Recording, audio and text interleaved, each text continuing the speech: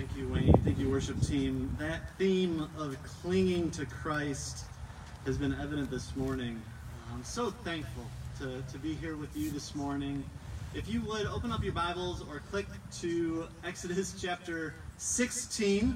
We've been walking through Exodus for some time now.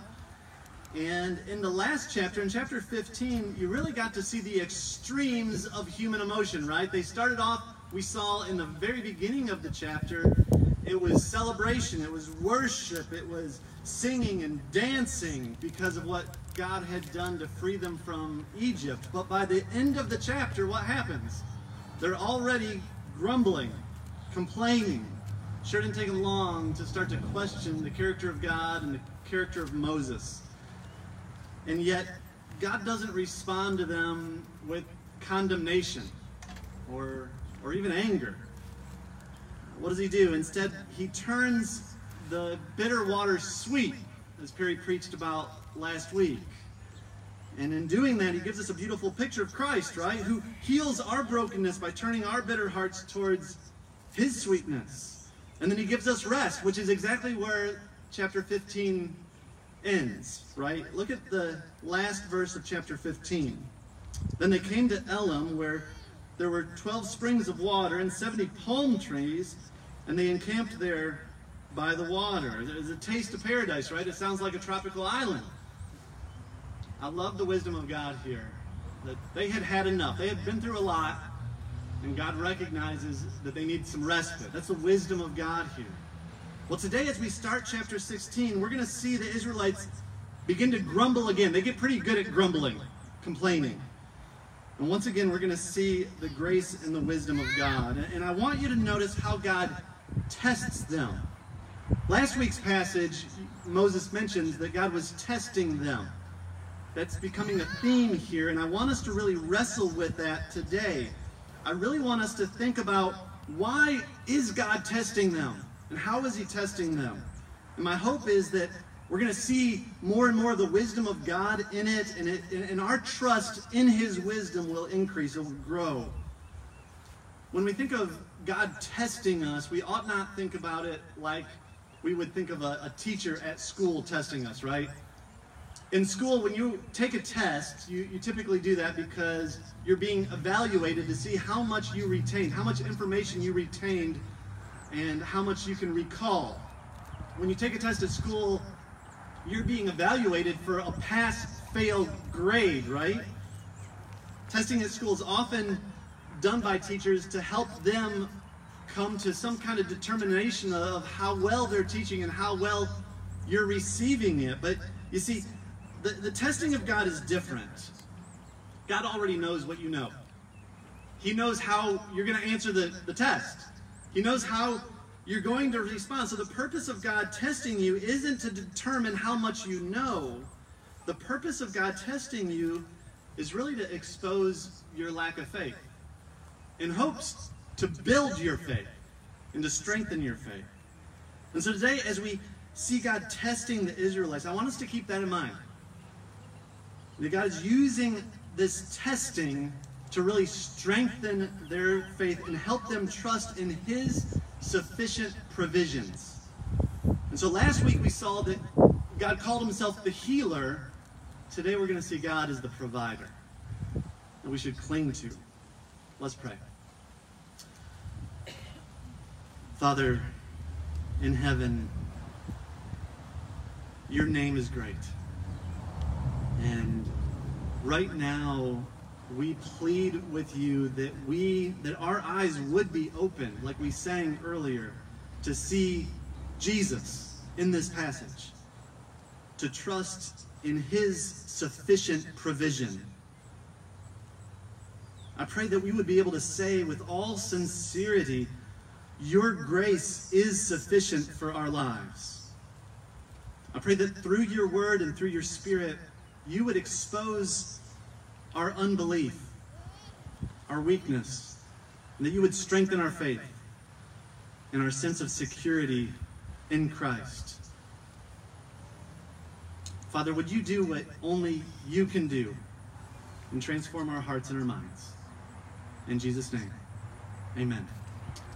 So we're going to pick up in chapter 16, and we're going to go all the way through verse 21. So this is a lengthy passage. It's a fairly repetitive passage, and I know it's kind of hard to focus when we're outside, so I would encourage you to really put some effort into focusing in on these words as we read them. What you're going to see is basically, you're going to see the Israelites grumble. You're going to see God speak to Moses and tell him his game plan to test them, and then you're going to see Moses and Aaron relay that to the rest of the Israelites, and then finally you're going to see God fulfilling his promises.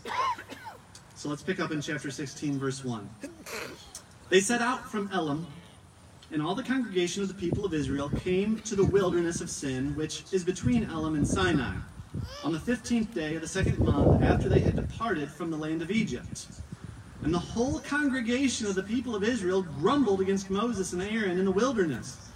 And the people of Israel said to them, "Would that we had died by the hand of the Lord in the land of Egypt, when we sat by the meat pots and ate bread to the full, for you have brought us out into the wilderness to kill this whole assembly with hunger." Then the Lord said to Moses, "Behold, I'm about to rain bread from heaven for you, and the people shall go out and gather a day's portion every day, that I may test them, whether they will walk in my ways or not. Whether they will walk in my law or not. On the sixth day, when they prepare what they bring in, it will be twice as much as they gather daily." So Moses and Aaron said to all the people of Israel, "At evening you shall know that it was the Lord who brought you out of the land of Egypt. And in the morning you shall see the glory of the Lord, because he has heard your grumbling against the Lord. For what are we that you grumble against us?" And Moses said, "When the Lord gives you in the evening meat to eat, and in the morning bread to the full, because the Lord has heard your grumbling, that you grumble against him, what are we? Your grumbling is not against us, but against the Lord." Then Moses said to Aaron, "Say to the whole congregation of the people of Israel, 'Come near before the Lord, for he has heard your grumbling.'" And as soon as Aaron spoke to the whole congregation of the people of Israel, they looked towards the wilderness, and behold, the glory of the Lord appeared in the cloud. And the Lord said to Moses, "I have heard the grumbling of the people of Israel. Say to them, at twilight you shall eat meat, and in the morning you shall be filled with bread. Then you shall know that I am the Lord your God." And the evening quail came up and covered the camp, and in the morning dew lay around the camp. And when the dew had gone up, there was on the face of the wilderness a fine, flake-like thing, fine as frost on the ground. When the people of Israel saw it, they said to one another, "What is it?" For they did not know what it was. And Moses said to them, "It is the bread that the Lord has given you to eat. This is what the Lord has commanded. Gather of it, each one of you, as much as you can eat. You shall each take an omer, according to the number of the persons that each of you has in his tent." And the people of Israel did so. They gathered, some more, some less.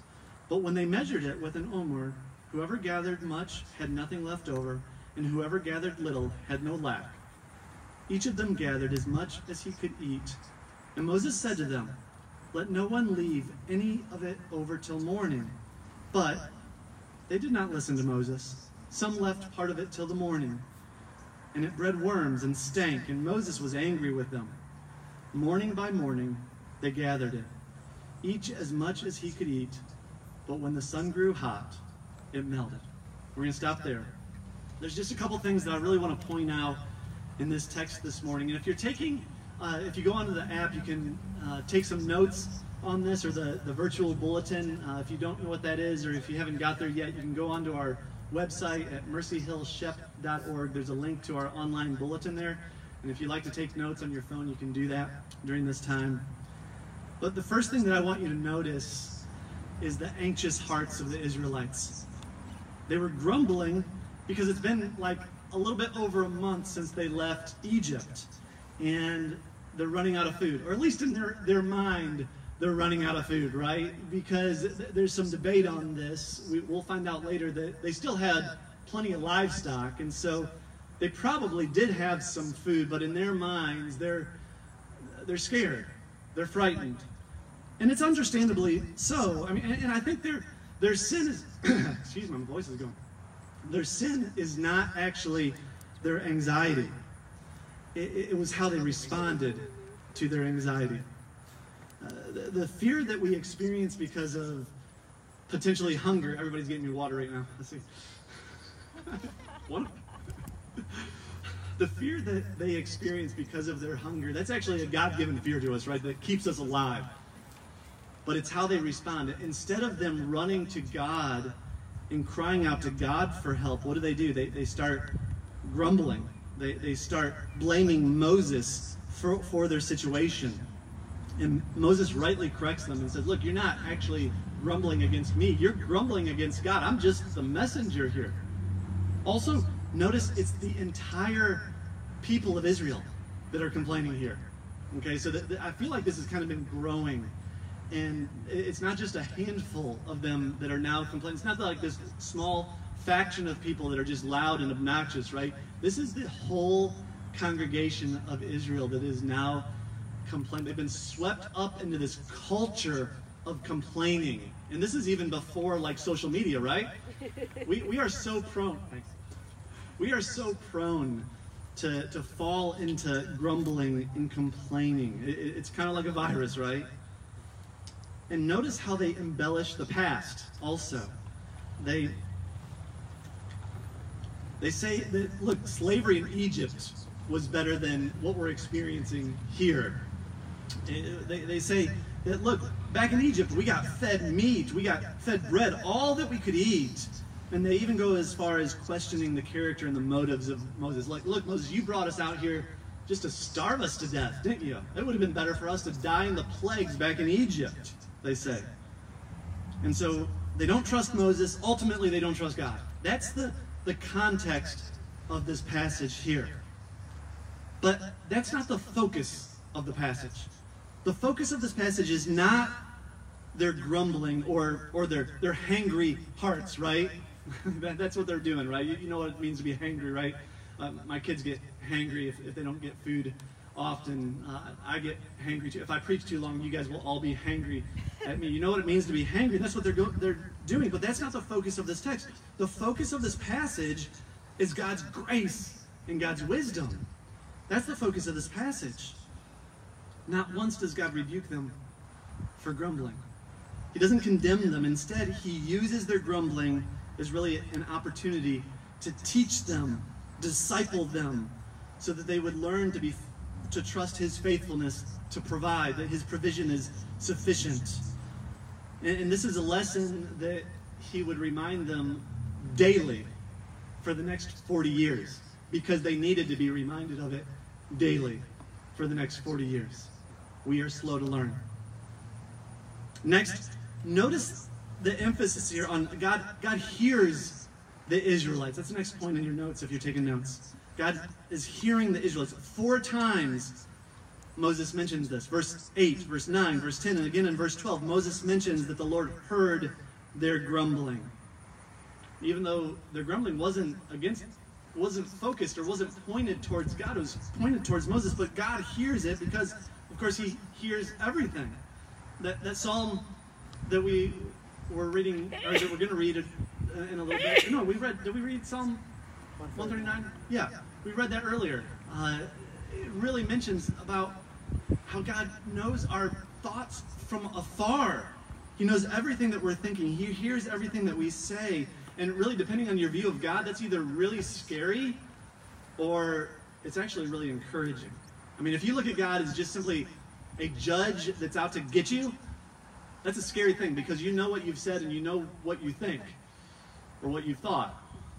But if you understand God as your heavenly Father, and that you're in Christ and you've been adopted as his child, and he knows all of your thoughts, he knows every one of your wicked thoughts, he knows your deepest, darkest secrets, and yet he still sent his son to die for you, to pay the penalty that you deserve on the cross.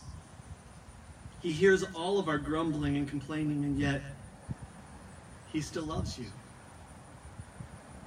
If you really think about that, that's hugely encouraging because it means that we never have to run from God. We never have to hide from God.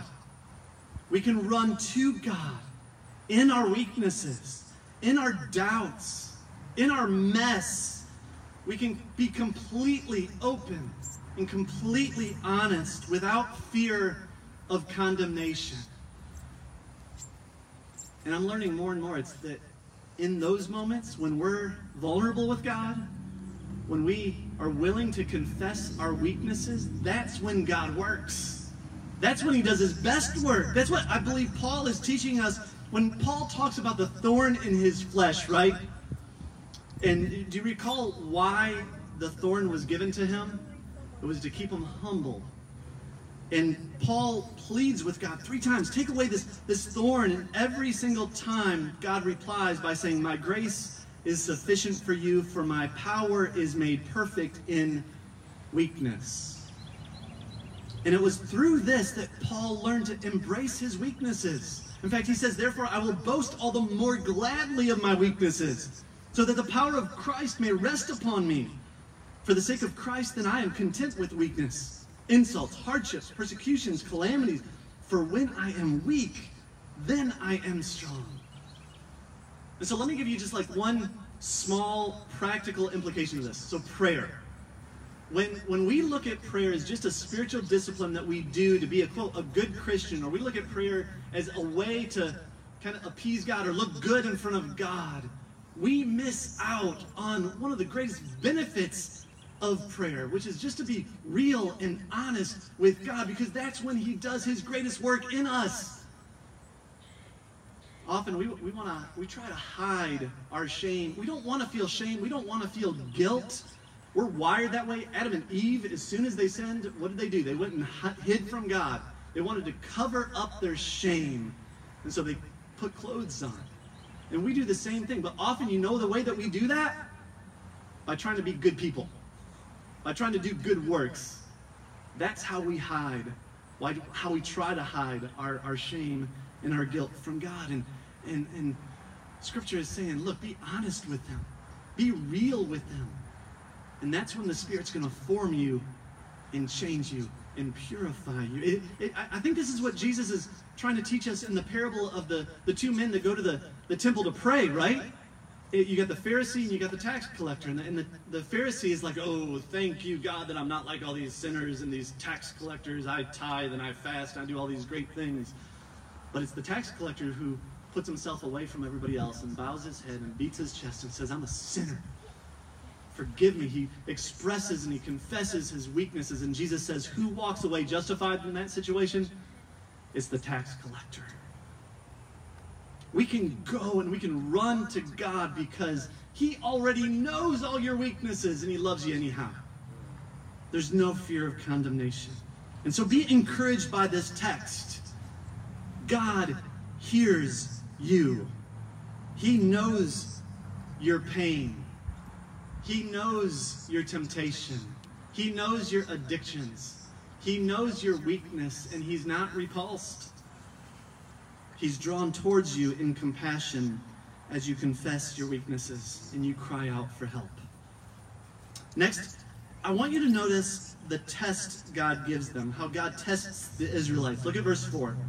Behold, I'm about to rain bread from heaven for you, and the people shall go out and gather a day's portion every day, that I may test them, whether they will walk in my law or not. And so they were to go out every single morning and only take what they needed for that day. And if they tried to keep some for the next day, what happened? It got infested with worms and it stank. Day after day for 40 years, they would do this.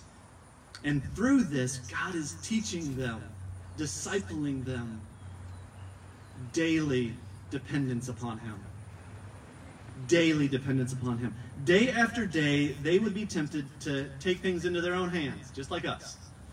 To gather more than what they needed for that day, so that just in case the bread didn't show up in the morning tomorrow, they would have something to eat.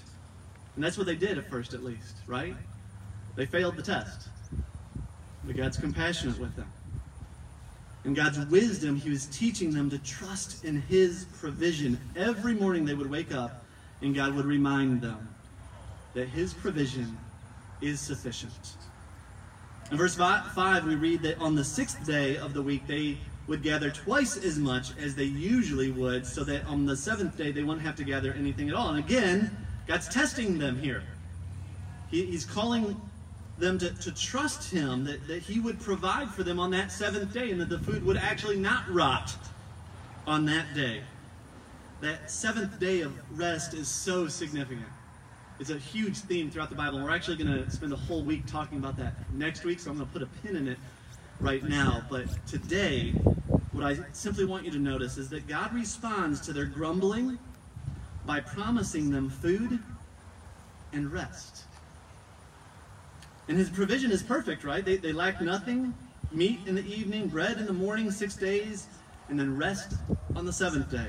And so God's compassion towards them is to take care of both their physical needs and their spiritual needs, so that they would know that he is the Lord, their God. And I think it's significant that the very first time in all of Scripture that the Bible uses the phrase, the glory of the Lord, it occurs in this passage. And I think it's significant that in this passage, it's highlighting not his awesome almighty power, but it's highlighting his compassion and his wisdom and his provision as God tests his people. You go to the New Testament, and the New Testament authors encourage us to really embrace God's testing as a gift given to us. James 1, verse 2, "Count it all joy, my brothers, when you meet trials of various kinds, for you know that the testing of your faith produces steadfastness. And let steadfastness have its full effect, that you may be perfect and complete, lacking in nothing." Again, 1 Peter 1:16, "In this you rejoice, though now for a little while, if necessary, you have been grieved by various trials, so that the tested genuineness of your faith, more precious than gold that perishes, though it is tested by fire, may be found to result in praise and glory and honor at the revelation of Jesus Christ." So the testing of God is really, it's a gift because it refines us. It purifies us. If you put gold into a fire, eventually what happens is all the impurities rise to the surface so they can be scraped away. You see, impurities that stay hidden cannot be removed. And so God uses the trials to bring and expose those impurities, to expose those weaknesses, our unbelief, so that the Spirit can produce in us steadfastness and holiness. And so it makes sense what Paul says, "For when I am weak, then I am strong." When I am weak, then I am strong. So the thrust of this passage is God is discipling the Israelites to be utterly dependent upon him. Daily dependence on him. He's saying to them, look, trust my wisdom. Trust my provision anew every single day. Trust that I truly do care for you, and I have the ability to care for you every single day. I will shower bread from heaven down on you. You simply need to believe in me. Trust my word. And so you come to the New Testament, and Jesus, of course, teaches his disciples to pray in the Lord's Prayer. And what does he say? He says, "Give us today our daily bread." He doesn't say, "Give us enough for this week or this month." He says, "Give us today our daily bread." And we're going to come back tomorrow and ask the same thing. Daily dependence. Now, of course, there's even more significance to this passage. I want you to turn in your Bibles to John chapter 6, or flip on your phone to John chapter 6. And I want us to look at a really interesting interaction between some Jews and Jesus. And so in verse 26, John chapter 6, verse 26, Jesus is talking to a group of people who have started following him because they've just witnessed him feed the 5,000. And Jesus feeding the 5,000, of course, he's making a statement there. He's really proclaiming that he is God and he will provide for his people. But these people that have started following him, they're not so much interested in Jesus. They're interested in what Jesus can give them. And so Jesus calls them out here in verse 26. And he says to them, "Truly, truly, I say to you, You seek me not because you saw signs, but because you ate of the loaves and were filled. Do not work for the food that perishes, but for the food that endures to eternal life, which the Son of Man shall give to you. For on him the Father, even God, has set his seal. Now, of course, the people don't understand this.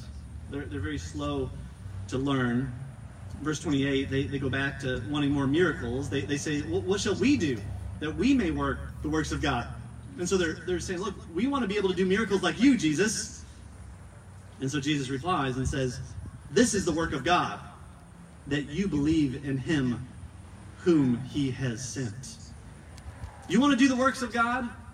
This is the work of God. Believe in me. Trust me. Put your faith in me as the Messiah. Now, the Jews still don't get it.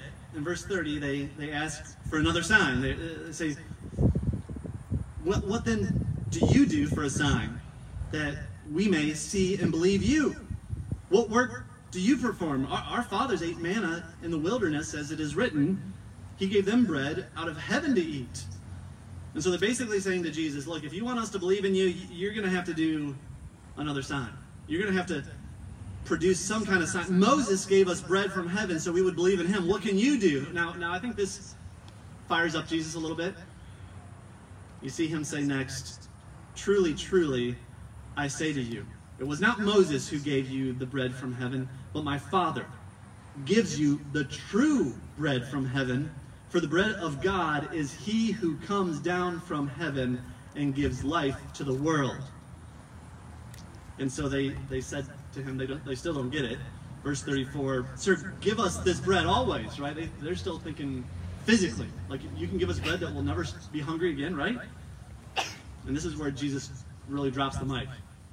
Verse 35, he says, I am the bread of life. I am. That sounds familiar, right? Jesus says, I am that bread. I'm even greater than the manna in the wilderness. I am the bread of life. Whoever comes to me shall not hunger, and whoever believes in me shall never thirst. In other words, those who place their faith in me will live for eternity and be satisfied for all of eternity.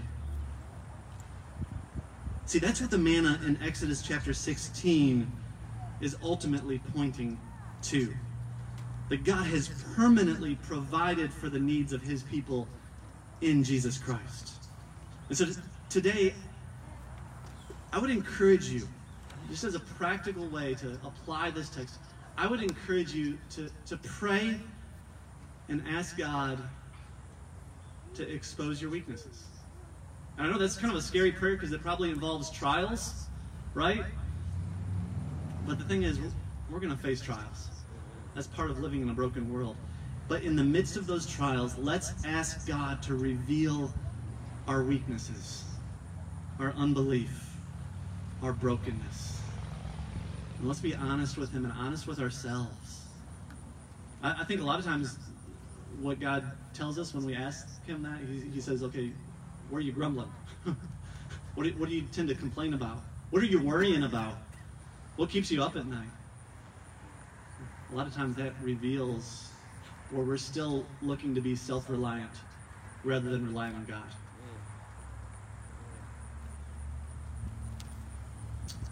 Instead of, so here's the, and this is the biggest thing. If you remember anything, remember this.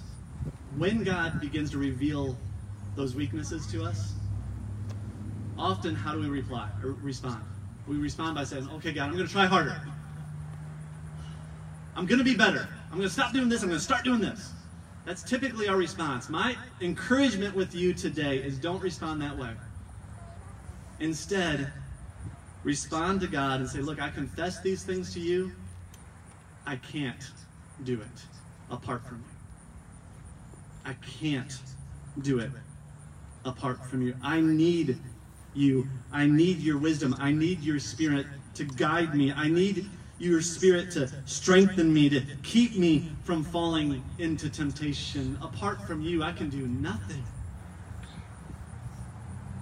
You see, when our weaknesses, when they're revealed through the testing of God, let's not run towards self-reliance. Let's run to the cross. Let us be utterly dependent on Christ today and tomorrow, and the next day. I think there's a reason in Hebrews 3 that we're encouraged to encourage one another every day as long as it's called a day. Because every single day we need to be reminded that God's provision is sufficient. And we need to cling on to him with both hands, right? Let's pray that God would help us to do that. Father, I'm so thankful for Jesus' words when he said that the works of God is to believe in you. Help us to believe in you. Help us to trust in your sufficient provision. Help us to be able to say, like Paul, your grace is sufficient for us. No matter what we're going through, no matter what our trials are, I pray that we would embrace them and we would embrace our weakness, that we would be honest with you, that we would be honest with one another, we would be honest with ourselves. We would stop trying to hide our shame and our guilt by being good Christians. And we would start fully, daily, depending upon you. Thank you, Lord. Thank you for Jesus, who gives us everything we need. Help our hearts to treasure him. In Jesus' name, amen. So right now we come to a time where we get to be reminded physically of Christ's sacrifice for us, reminded that he is the true manna from heaven, that is our sufficient grace, that he provides for us daily. And so let's not walk through the motions of communion. If you're a believer, we'd encourage you to join us in this celebration. There's elements over here for you. This is also a time if you need prayer, or if you have questions about salvation or about membership at Mercy Hill or baptism or anything else, I'd encourage you to I'll be over at the tent. You can come talk to me, or I would love to pray with you more. After everybody's had a chance to take communion, we're going to stand and we're going to continue to worship together. But if you have questions, sincerely, don't leave today until you get those questions answered. You come as God is calling you to respond.